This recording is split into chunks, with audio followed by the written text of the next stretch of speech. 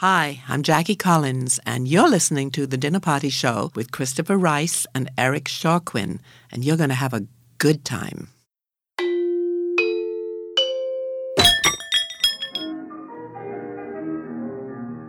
I went to a marvelous party. Facts. Most people don't even know the facts. They go with their gut, don't and have the only enough thing depth their to gut last cares for an about entire is season. money. Christopher, this is only going to work if we speak one at a time. Fine. You first, Eric.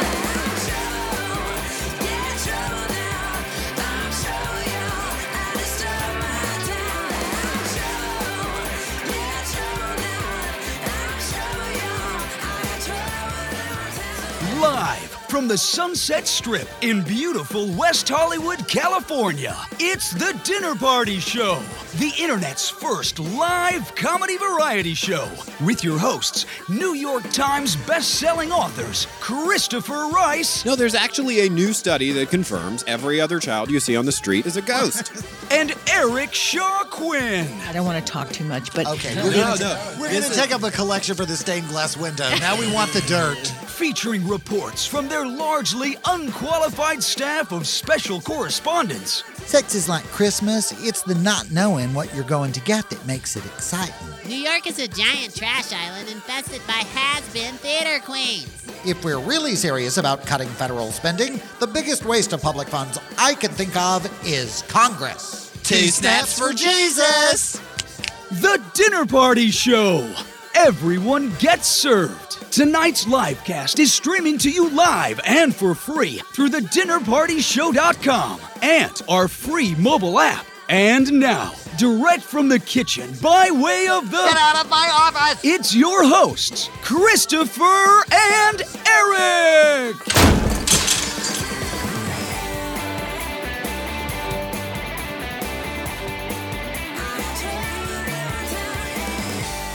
Good evening, I'm Christopher Rice. And I'm Eric Shaw-Quinn. And you're listening to the Dinner Party Show's live cast for Sunday, March 22nd, 2015. And tonight we have no intention of talking about Monica Lewinsky or her I Fucked Bill Clinton speaking tour, where she is apparently trying to reposition herself as an innocent victim of bullying as she capitalizes once again on the Clinton name now that Hillary is most probably running for president. Honestly, even more than the official presidential cocksucker.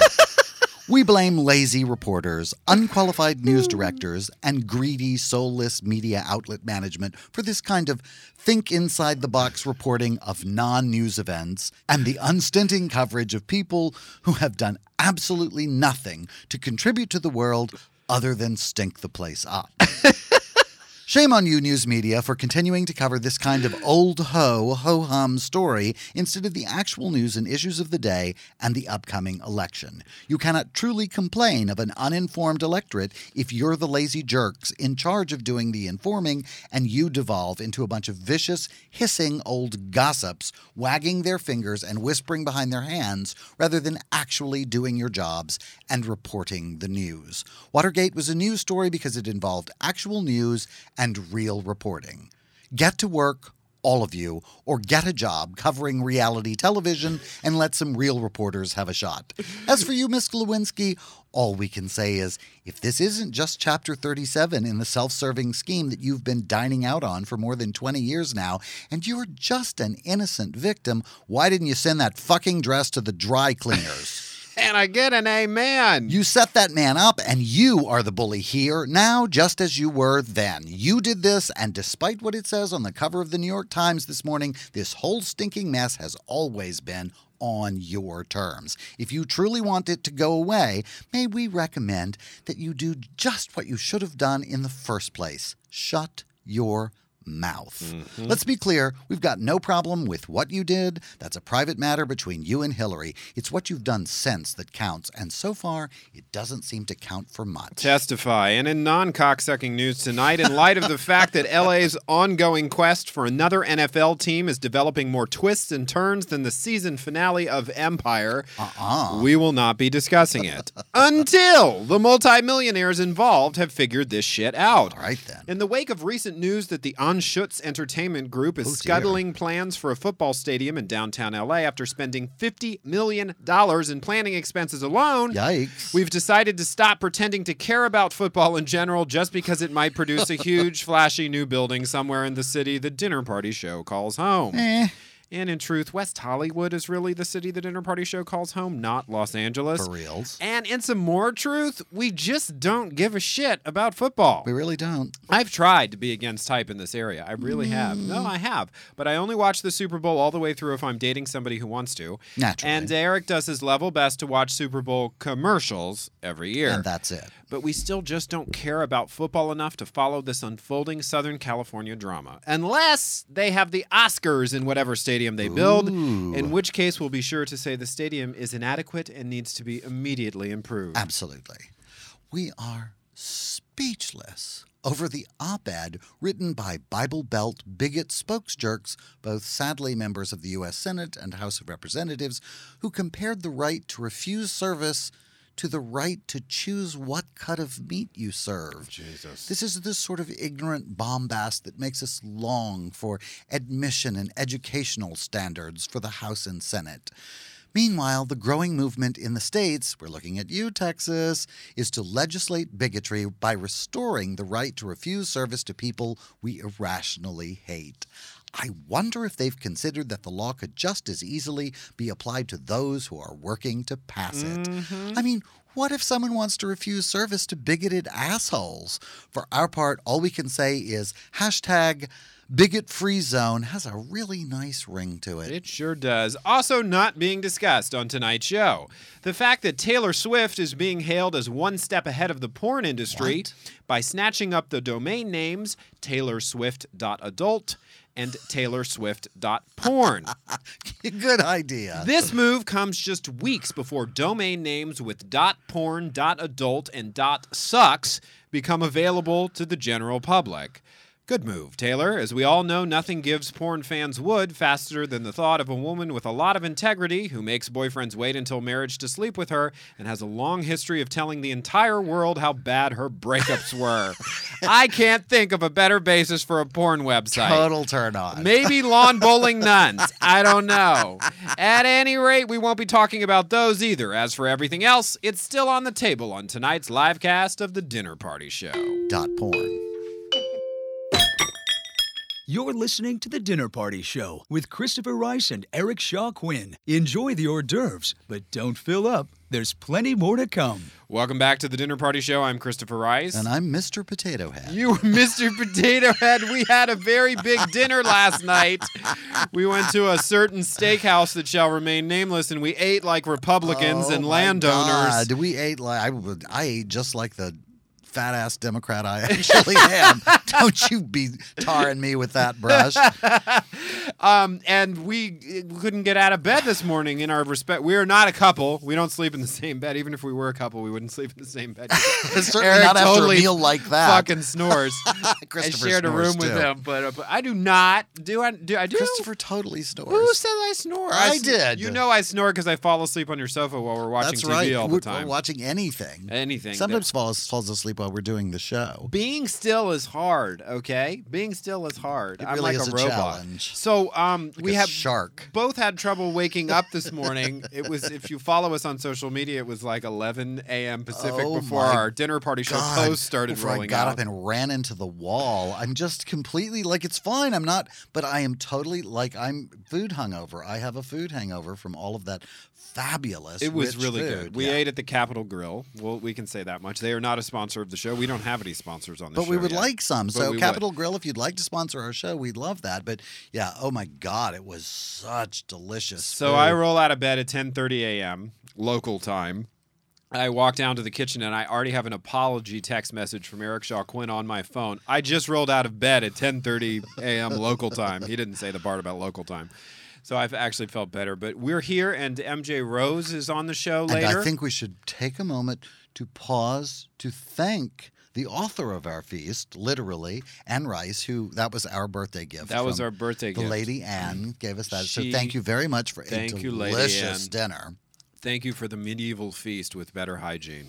And then our next fabulous author is MJ Rose, who is here to discuss her new book, The Witch of Painted Sorrows, which is the start of an all-new series universe for her. So fantastic. We're going to ask her a bunch of questions about that. The book is for sale at thedinnerpartyshow.com, and this is a reminder that if you buy anything through thedinnerpartyshow.com, if you click on those links, this is currently our sole means of supporting the show financially. Right. In fact, everything you buy on that shopping trip after you've clicked the link, all we get a small percentage, but every little bit helps. Absolutely. When there's no other income coming in, Eric is so we'll expensive. take all we can get. And that trailer alone, the keeping insurance that trailer on Eric's mouth is through the roof. Okay, so last week was our birthday, and we our had birthday observation, our birthday month kickoff. Our birthday month continues. So we asked people to call our party line and leave certain birthday wishes, and we gave away a prize pack to the winner. We forgot to announce the winner. Or give away the prize pack or anything else because we were so jumped up on donuts and birthday cake. Yes, absolutely. The winner, I believe this was the winner. The winner was Aaron with this little doozy. Happy birthday, guys. I'm Aaron. This day probably marks the first and last time that either of you were ever fully 100% comfortable being in a vagina. Thank you.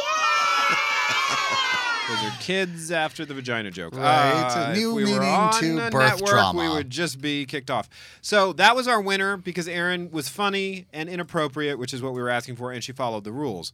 We had another set of birthday wishes, which took just a little bit of editing. We had to sort of. Well, they were it came a little in too late, long. and quite honestly, the person who called did not leave their name, so they weren't qualified to be in the competition. Yeah. But still, we thought it merited listen to. But yeah, we had to do just a little editing to sort of make it fit in the allotted time. Let's see what they said.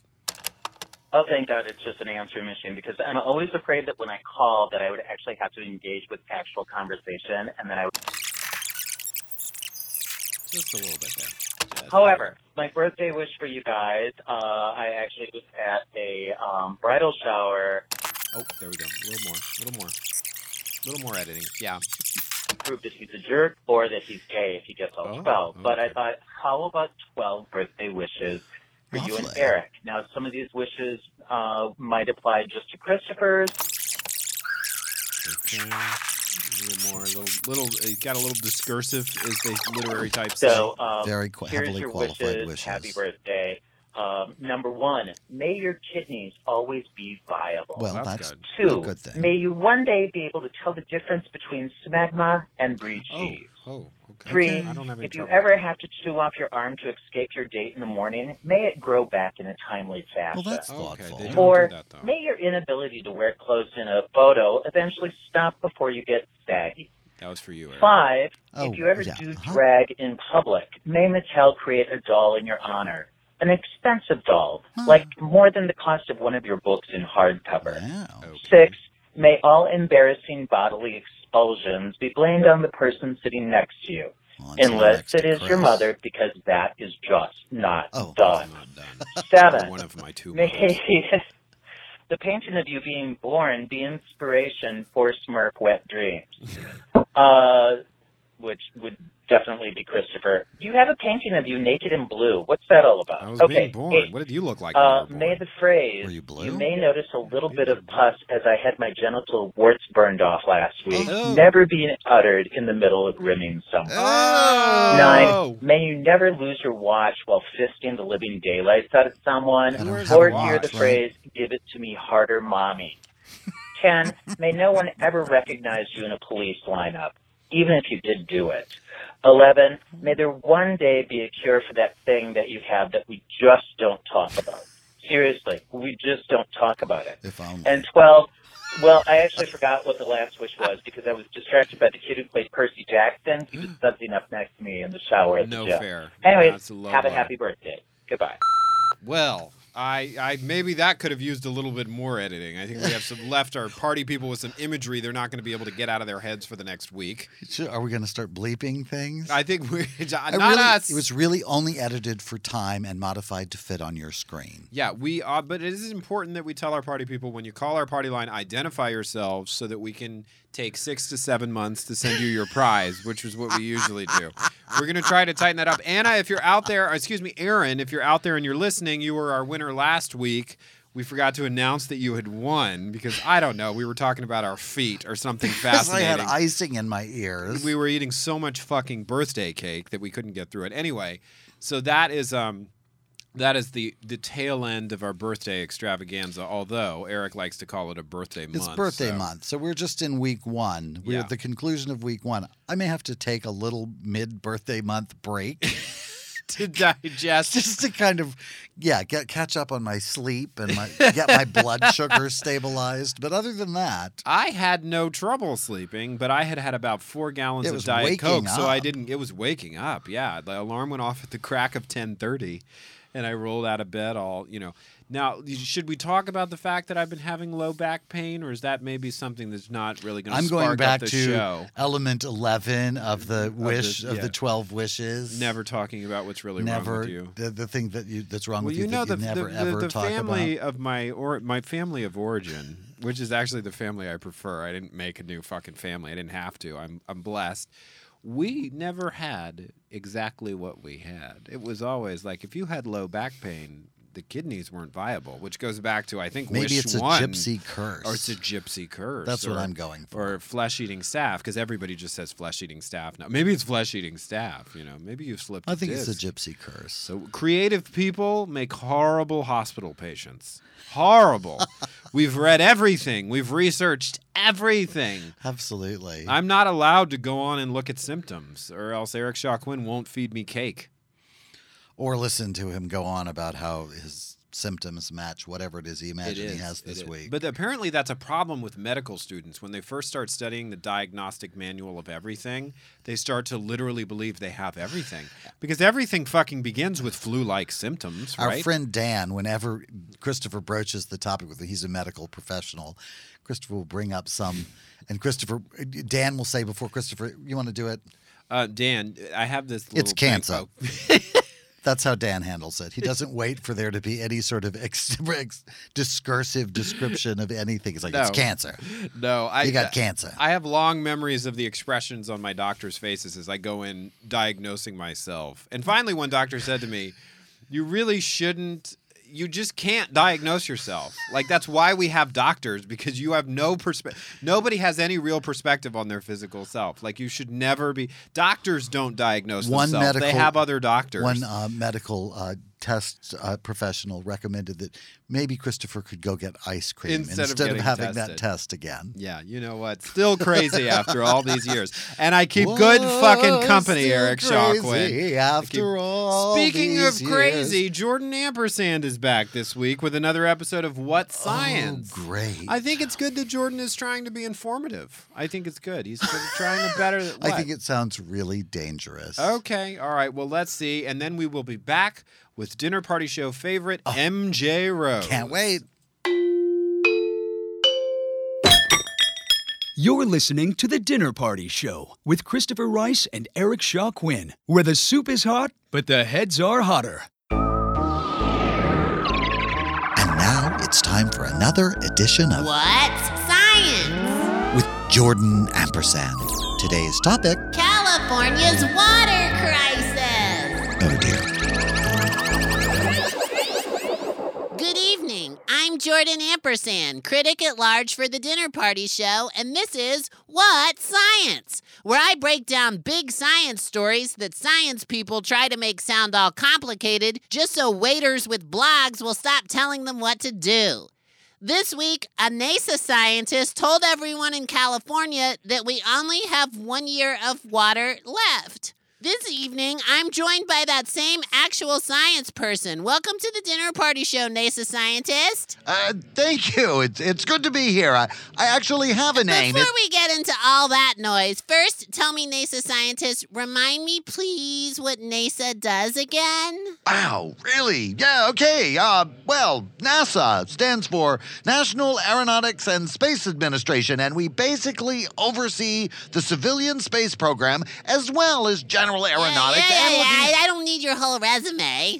Well, you asked me what NASA did, so I just naturally... The point I'm trying to make is that you are all about space. And not like storage space, but like outer space. That's one way of putting it, yes. Okay, so my question for you, sir, is where does someone who lives in outer space get off lecturing us about water that's here on the ground in California? Well, I'm not sure I'd call it a lecture. What we did was we took a picture with our satellites, and it revealed that... A picture taken by a satellite that's in outer space. Is that correct, sir?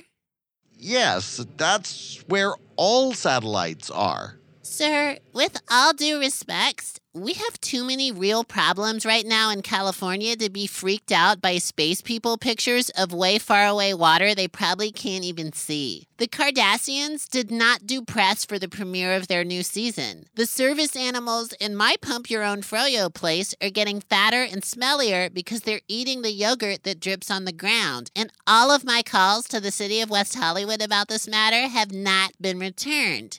Do you understand where I'm coming from? No, I don't. Well, what do you understand, space person? You're running out of water. I know! Every fucking day since I moved to Los Angeles, people have been telling us we're running out of water. And you know what? I don't know what to fucking do about it. So why are you telling me? I don't know how to make water. None of my friends make water. We don't work for water people. We can't make any calls about this, okay? So how about the next time you take a super fucking scary space picture of our super fucking almost empty fucking reservoirs, you send it to the fucking governor of California who's supposed to do something about it, and you don't CC the rest of us, because you're just freaking us the fuck out because there's nothing we can do about the fact that there's no water. Do you understand now, space person? I think so, yeah. Now, sir, would you like to tell us your name? No, I think I'm gonna go now. Bye, space person. End of transmission. Well, as always here on What Science, we like to close each installment with a famous science quote from a famous science person. Tonight's quote comes to us from Isaac Newton, who discovered gravity and was fond of saying, "How do you like dem apples?" See? Some parts of science are fun.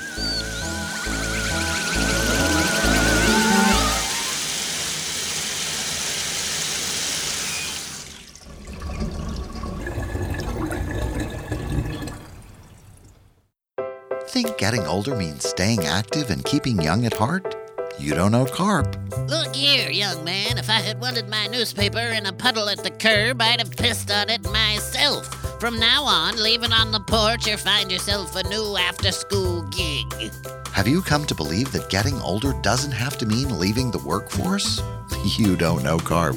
Of course there are plenty of jobs for people over 50. You don't think all those Walmart shoppers are going to greet themselves, do you? Did you really think that you could quit working and keep that same standard of living? You don't know CARP. Social Security will pay us about half of what we were earning monthly, so we should be fine if we don't have any unexpected expenses, catastrophic medical events, buy any groceries, or get any older. Do you honestly think that discounted services will be the same as paying full price? You don't know CARP. We saved a bundle on the trip to Acapulco, but we got treated like bundles and tied to the luggage rack on the bus. That's where we got our tans, which was great since our rooms were in the basement and our seniors rate didn't include pool or beach privileges. Does it seem plausible that a website, a magazine, and a plastic membership card can actually protect you from rampant consumer fraud? You don't know CARP. He said he was a Nigerian prince and that he'd split the $22.3 million if we let him deposit it in our account so he could escape from Boko Haram. Well, if you can't trust royalty, who can you trust? So naturally, we gave him our account information and social security numbers, mailed him the keys to our house, our ATM cards, and our pins. We can only assume that the terrorist got poor Prince Scamarty. But we would have been fine if investment bankers hadn't crashed the economy while expecting us to bail them out, and the Republican administration in our state hadn't destroyed local health care by opting out of Medicaid expansion. Anyway, I hope the prince is okay. Did you actually believe that the politician who gave out free potholders at the community center at your retirement condos was really going to do those things he said he'd do to protect you? You don't know CARP. Lying politicians, who saw that coming? Do you really ask your doctor about the medications you saw advertised on the news that have more side effects than nuclear winter? You don't know CARP. When my legs get restless, I get up off my fat ass and go for a fucking walk. Are you the kind of person who needs an advocate to act on your behalf? You don't know CARP. Thank God I'm retired, or I'd never have enough time to wait on the next operator to take my call on the retirement helpline. If you think that getting older is no place for sissies, you should join the Curmudgeon's Association of Retired Persons, CARP. You can pour that coffee directly on my vagina, young man. I could use the extra money, and it would be the most action I've had down there since the Clinton administration. With no dues and no bullshit emails about 10 surgeries to avoid. Like I'll live long enough to have 10 surgeries. Or the benefits of walking, because it's the chauffeur's year off. Sounds like you know CARP. Get off my lawn. So, if your plan for getting older is complaining about it every step of the way, then you should get to know CARP. We were told you would be serving lunch, not testing our immune systems. The Curmudgeon's Association of Retired Persons, CARP. Because if you're bitching to each other, the rest of us can avoid all of you at the same time. Kind of like the Fox News channel, but younger. Get to know CARP. We'll be glad you did.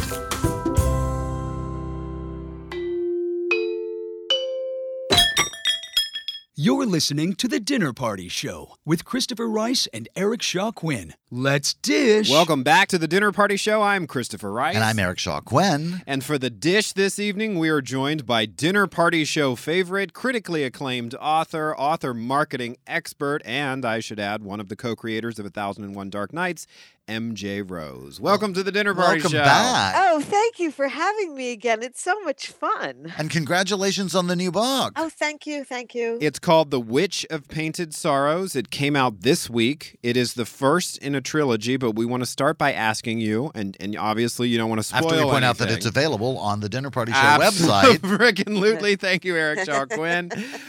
Who is the Witch of Painted Sorrows? Well, in real life, the witch is my great-grandmother, who I actually came up with this idea for this book and thought I had some vague memories that my great-grandmother, who I didn't know that well, but I remember this old, wrinkly lady living in Far Rockaway, that she was like she did fortune telling. I had this vague recollection of this. And so I called my cousin, who's older than me, and asked her a whole lot of questions about Grandma Berger, which was what we called her, and discovered that she was a witch. She was born in Paris in 1880, and she came to America when she was about 14 years old. Wow. And she had an arranged marriage, and she had 8 children, and she made pocket money, she called it, which she then turned around and bought real estate with.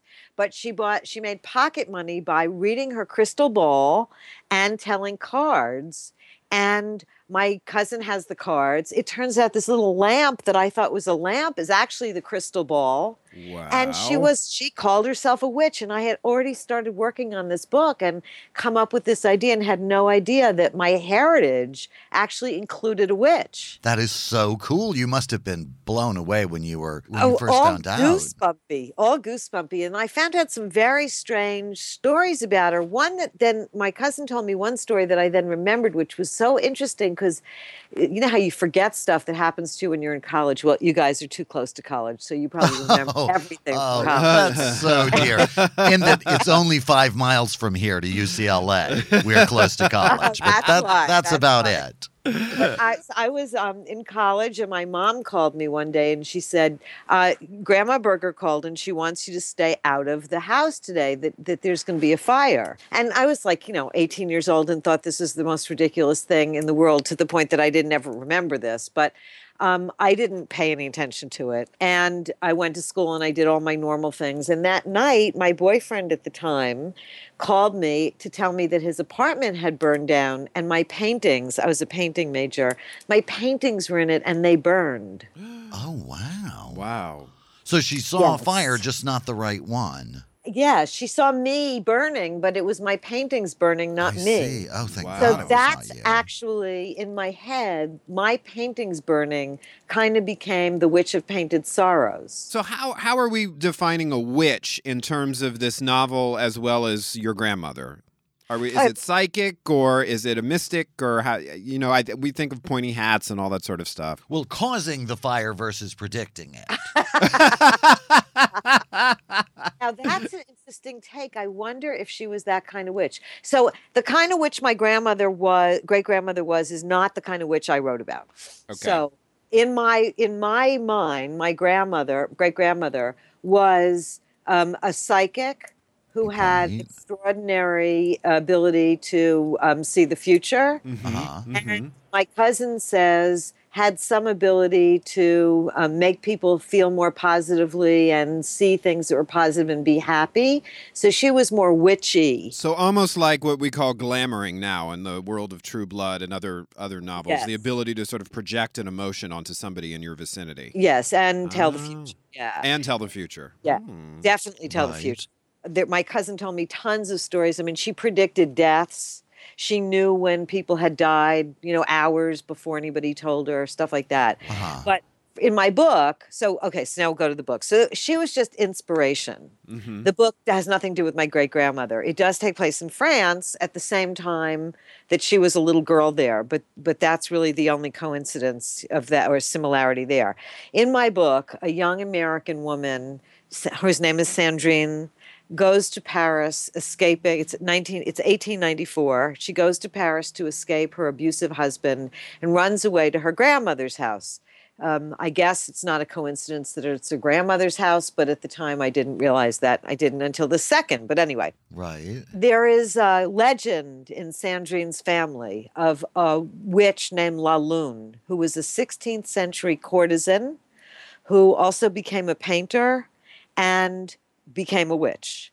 And that witch has been haunting the daughters of the family since the 16th century, looking for a host so she can be in love again. Oh, wow. I love that. Neat, a little romance coming in right there. But possessing somebody to have romance again, I love that notion. And the reason is that she became a witch because her lover at the time betrayed her. And she went to a witch to learn how to win his love back and got a spell. And the spell didn't work and put him into a coma, and he eventually died. And so her guilt sends her to the witch to learn how to bring him back from the dead. She can't do it, but she does learn how to become this immortal spirit who, this is really weird, right? This is like not one of my books, but become this immortal spirit who's been waiting for a host strong enough so that she can inhabit her and feel true love. And all the people she's tried to inhabit since her body died, she's driven crazy. So Sandrine is the first one strong enough to withstand her. Wow. I love the idea of emotional haunting, like the intensity of love coming back through time and reaching across, that it's the spirit of love, the longing that she experienced from losing her lover that actually haunts the daughters in this family. That's brilliant. That's good. Can I use that? You said it better than I said. Absolutely. Hire Eric Shaw Quinn to do your marketing. I know I have. Absolutely. I'm fascinated with that idea. Yes, absolutely. You could use we'll send you the clip from the show if you want. Right. Definitely. So the book is set, and I'm not going to pronounce this correctly, the Belle Epoque era in France. Did I pronounce it correctly? You did. I want to win stuff when I pronounce stuff correctly on the Dinner Party Show. Yeah, okay. Okay, so and we'll give you me a prize some chocolate. just as promptly as we give out all the other prizes on the I think Dinner I'm Party only Show. going to get a prize if I actually remember to bring the paper towels I bought for the studio, which I did today 4 days late. But anyway, back to MJ and her book.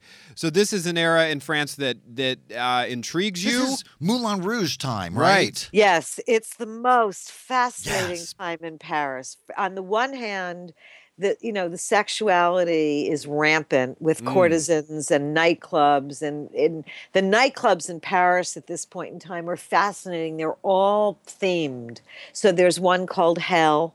There's one called Heaven. The Hell one has devils as waiters and cauldrons that have bands in them.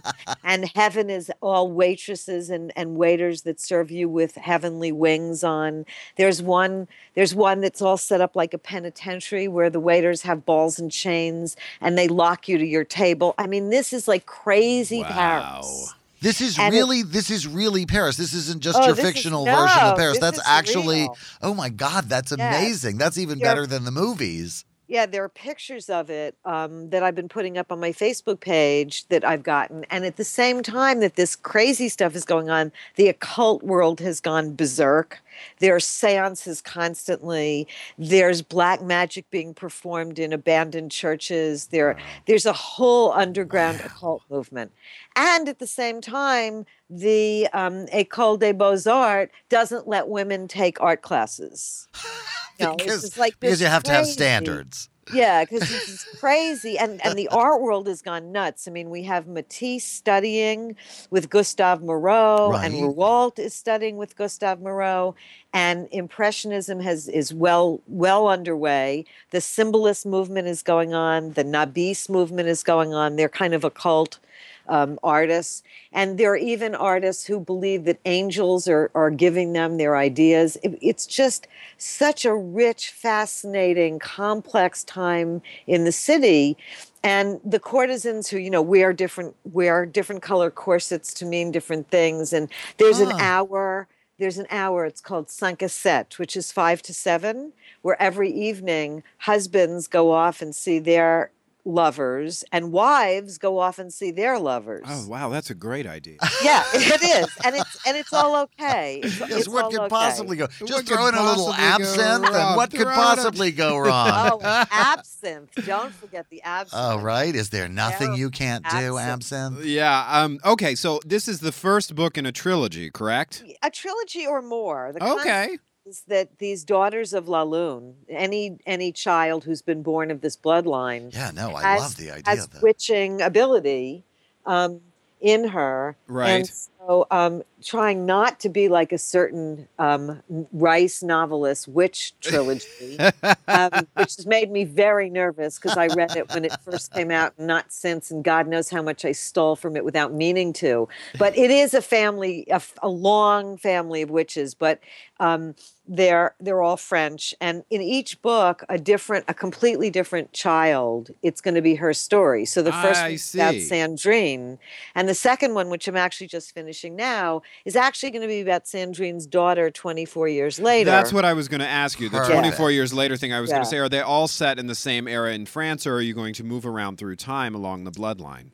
I'm going to move around through time. I'm going to do, I'm doing 24 years later. And then the next one is just 4 years later, a different daughter who's amazing. And then I'm going to go back to 18. Excellent. I'm going to go back to pre-Raphaelite London, actually. Wow, this is wonderful. MJ, I've known you for years, and I've talked to you about a lot of your books, and we interviewed you last year on the Dinner Party Show. I don't know if I've ever heard you quite this passionate and excited about one of your own books before. It's never like you're half-assing it, but there's something in your voice when you talk about these characters in this era in particular, in this particular book, that's inspiring.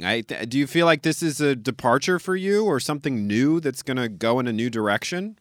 Yes, to all of that. It started with the last book, which my publisher, my editor said, this last book, which you guys interviewed me for, called The Collector of Dying Breaths. Yes. Right. They said, it's a little, I originally started off writing very erotic fiction, and then I got away from it. And it cropped up a little in The Collector. And my editor and my publisher said to me, there's more erotica in this book, and it's starting to be a little gothic. Is that something that you really care about? So I said, well, yeah, it's kind of the only thing I read anymore is kind of gothic and the stuff that you write, Chris, and historical. That's where my head is. So they said, well, we'd be really interested if you wanted to push the gothic and the erotic in the next book. And it was like, I don't know. This is crazy after having written 14 novels, but I felt like I finally found my genre. Mm-hmm. You know, sounds like a great way to do it. Done everything from, like just regular suspense to thrillers to erotic. But this just finally, I got rid of all the present. I've never written a book that's completely in the past before. Yes, because previously you were writing a series that was about basically a woman who had the power to remember past lives, correct? She was the reincarnationist. Yes. I wrote 6 books about reincarnation, and they were a combination of the present and the past. Right. Mm-hmm. And actually, it was somebody who's been on your show, Steve Berry, who was reading one of my books and said to me, in his great Southern voice, "Now, I don't want you to take this the wrong way." Now, I don't want you to take this the wrong way. But I really think you write better when you're just writing in the past. And I think you should just stay in the past. And I was like, huh. And then I started thinking about it. I realized that I just feel better in the past. I'm happy there. And so I just have finished the second book, and I'm just loving being back there. Maybe I really am reincarnated. Maybe so. Maybe it is informed by a past life. Yeah. Absolutely. Maybe I'm La Lune. Oh, and the ghost is writing the book through you to have its story told. That's in it. I like that story idea, too. That's a great idea. We'll give MJ all these ideas. Or maybe we'll keep a few for ourselves. This is wonderful. I'm sure MJ is doing just fine without suggestions from us. Yeah. Well, so MJ, you're also the inventor, I'm going to say, and the founder of Author Buzz, which was really the first marketing firm specifically for authors. How is it different publishing a novel now than it was, I'm going to say, 8-10 years ago? Oh, God, it's so different. So I started Author Buzz 10 years ago, and pretty much night and day. I mean, ebooks were nothing. Nobody was reading them. I had done the first ebook that got picked up by New York Publishing in 1999, but ebooks had still not taken off. Yeah. They hadn't taken off because there was we always said ebooks would take off when there was an e-reader under $100. Yes. And that's what we all waited for, and that's what happened. Right. When Amazon came out with the Kindle, and it was under, maybe it was 130, but whatever, it was the first reasonably priced one, and then they started taking off. And they've changed everything from, as you know, Chris, from being able to self-publish a book legitimately without hanging your head in shame, to being able to market within the ebook itself, if you're a smart marketer, to people who are making great livings not even having print books. At the same time, it's become much, much, much more difficult than it ever has been before to market a book because there are no dams anymore, and anybody can do this. Everybody's doing this. And so there are over 3 million titles a year, and it can be very hard for readers to wade through the oceans of books out there to find the ones that are meant for them. And it's very expensive to try to get to them. And there's no central place anymore to talk to a reader. When I was a little girl, you found out what books were out from the New York Times Book Review. Now almost no one even looks at it anymore. Yeah, I find that I'm increasingly looking at newsletters. I've become a BookBub subscriber. We're developing a manner where we will be giving recommendations of our own here on the Dinner Party Show, which will debut soon. But I find that's increasingly what's going on, that in the absence of a central journalistic recommendation/curation source, people are looking to individuals in the social media landscape whose tastes they feel they're aligned with, other authors who recommend stuff. Right.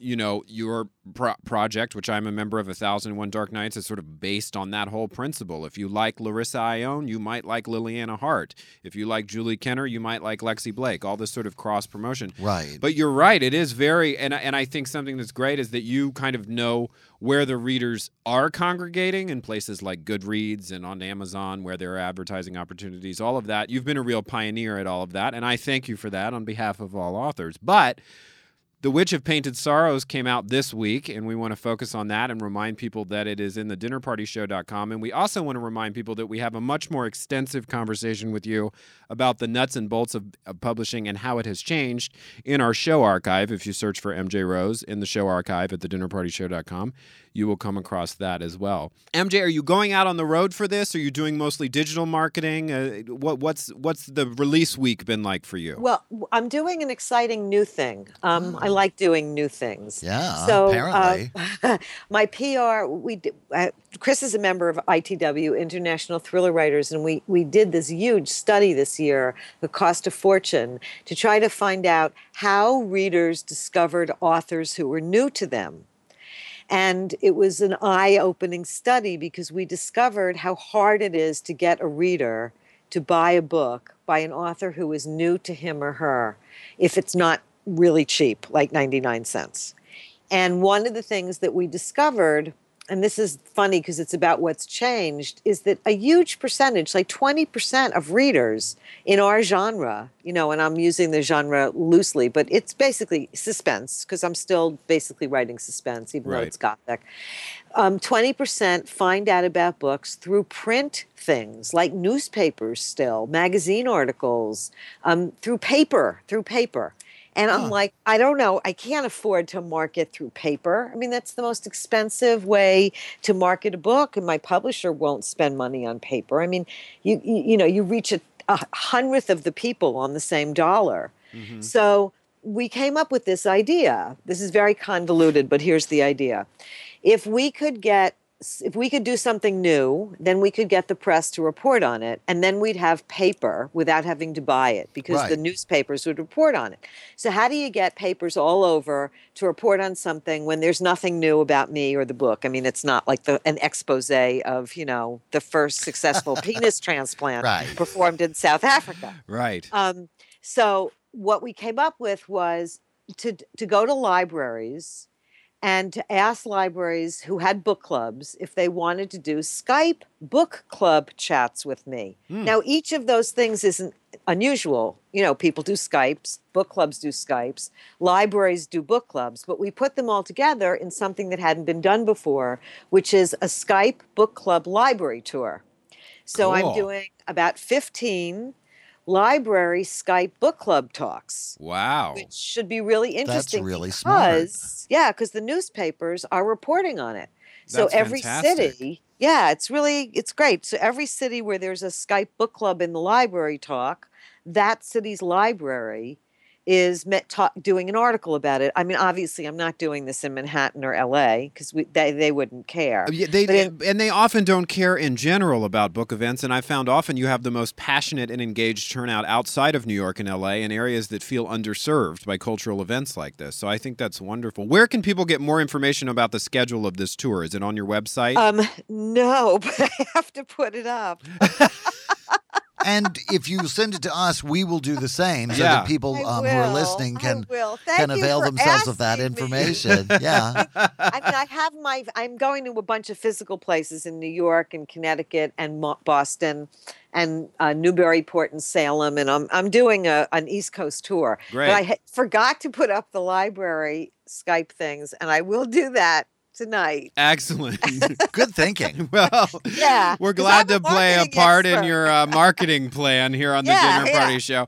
MJ, we'd keep you here all day if we could, but we're going to let you go promote your fabulous new book now, The Witch of Painted Sorrows. Sounds excellent. We will be back here shortly for more on the Dinner Party Show, served up in the dessert. But in the meantime, let us remind you that The Witch of Painted Sorrows is for sale at thedinnerpartyshow.com. And if you buy it through our site, a percentage of your sale will support the show and MJ as well. Thanks a lot, MJ. Thank you. You guys are my favorite interview anywhere, anytime, ever. Oh, you're a darling. Thank you. Okay, come back bye. anytime. Bye. Tired of dining alone? Enjoy the Dinner Party Show with friends. Like us on Facebook and become one of our party people. Then, during our live shows on Sundays at 8 p.m. Eastern, 5 p.m. Pacific, you can join the conversation and post questions for Christopher, Eric, and their guests. During the week, drop in for tasty side dishes, show updates, and fun with the other party people. The Dinner Party Show. You are the life of our party. I'm Eric Shaw Quinn, and on behalf of everyone here at the Dinner Party Show, I'd like to congratulate my co-host Christopher Rice on the publication of his first full-length erotic romance novel, The Surrender Gate. It's the latest installment in his brand new series, The Desire Exchange, which began with his novella, The Flame, last year. Both books are now on sale at thedinnerpartyshow.com, and if you buy them there, a portion of your sale supports the operation of this show. Congratulations, Christopher, and happy reading, everyone. Sounds like you might want to read this one alone.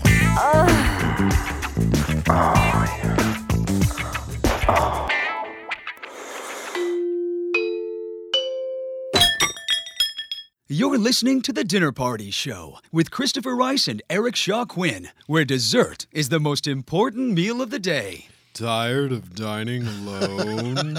I'm Christopher Rice. And I'm Eric Shaw Quinn, and dessert is the only meal of my day. Uh-huh. I've been living on birthday cake and a prayer for about 5 days. Right after that,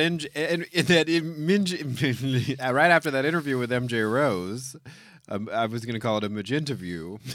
A magenta Eric view. Shaw Quinn busted out the Cheez-It snack mix here on the Dinner Party Show. It's always good to shove a bunch of crackers in your mouth right before you're about to be live I think again. It's really a good thought, yeah. Excellent. Thank you, At least we're MJ, not for bad. coming on the Dinner Party Show again. We will have her back anytime. I'm being told by Shea Butters there's a lot of commentary about her on our Facebook page, so go join the conversation about MJ. And try her book. Yeah. It's available on the website. I can't wait to read it. If you didn't hear it the 32 times we just got through saying it. So, Eric Shaw Quinn, earlier in the broadcast, we heard from critic-at-large Jordan Ampersand as part of his he lost science. his spit. It was maybe one of the few times that I happen to agree a little bit with Jordan Ampersand. I'm not really sure what I can do about California's water crisis.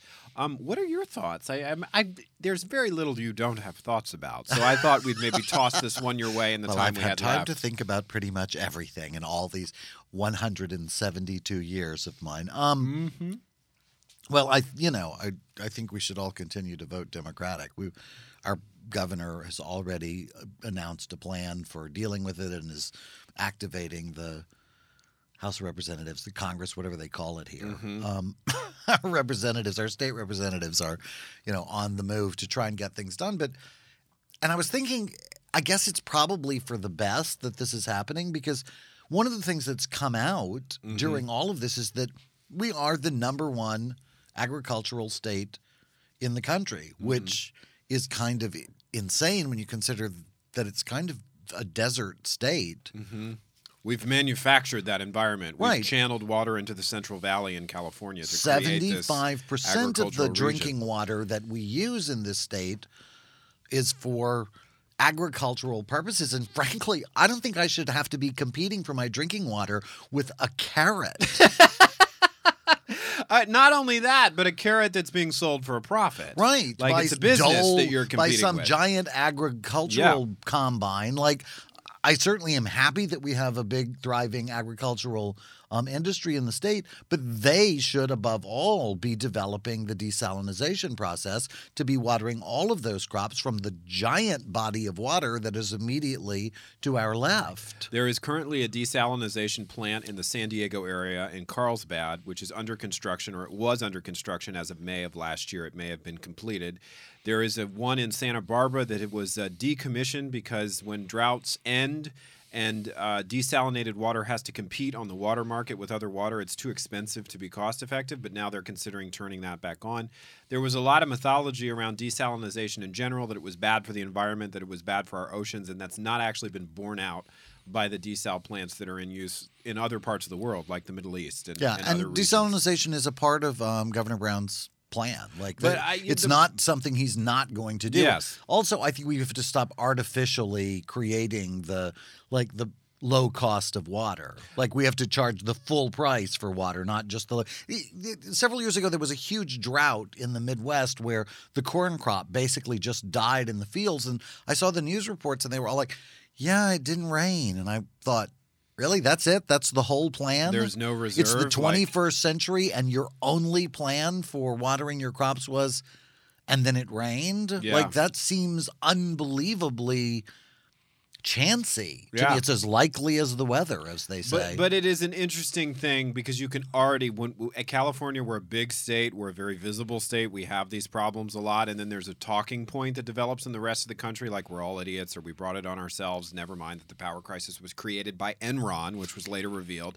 With this, the idea that, vapid LA people are just, letting water go down their faucets and their drains and possibly, well-intentioned San Franciscans are doing the same isn't really true because we're not the majority of the water usage in the state. 75% of the water usage is agricultural. And I'm not vilifying them, but it's a business. No, but they're a business with the capability to develop a plan for how to deal with this. And they ought to be paying fair market value for what is actually like liquid gold, as they've been calling it on the news lately. And I think you said, too, that part of the plan for watering a lot of the fields is just to, release large amounts of water from subterranean pipes as opposed to sort of precision sprinklers or anything. It's nobody's thought this through.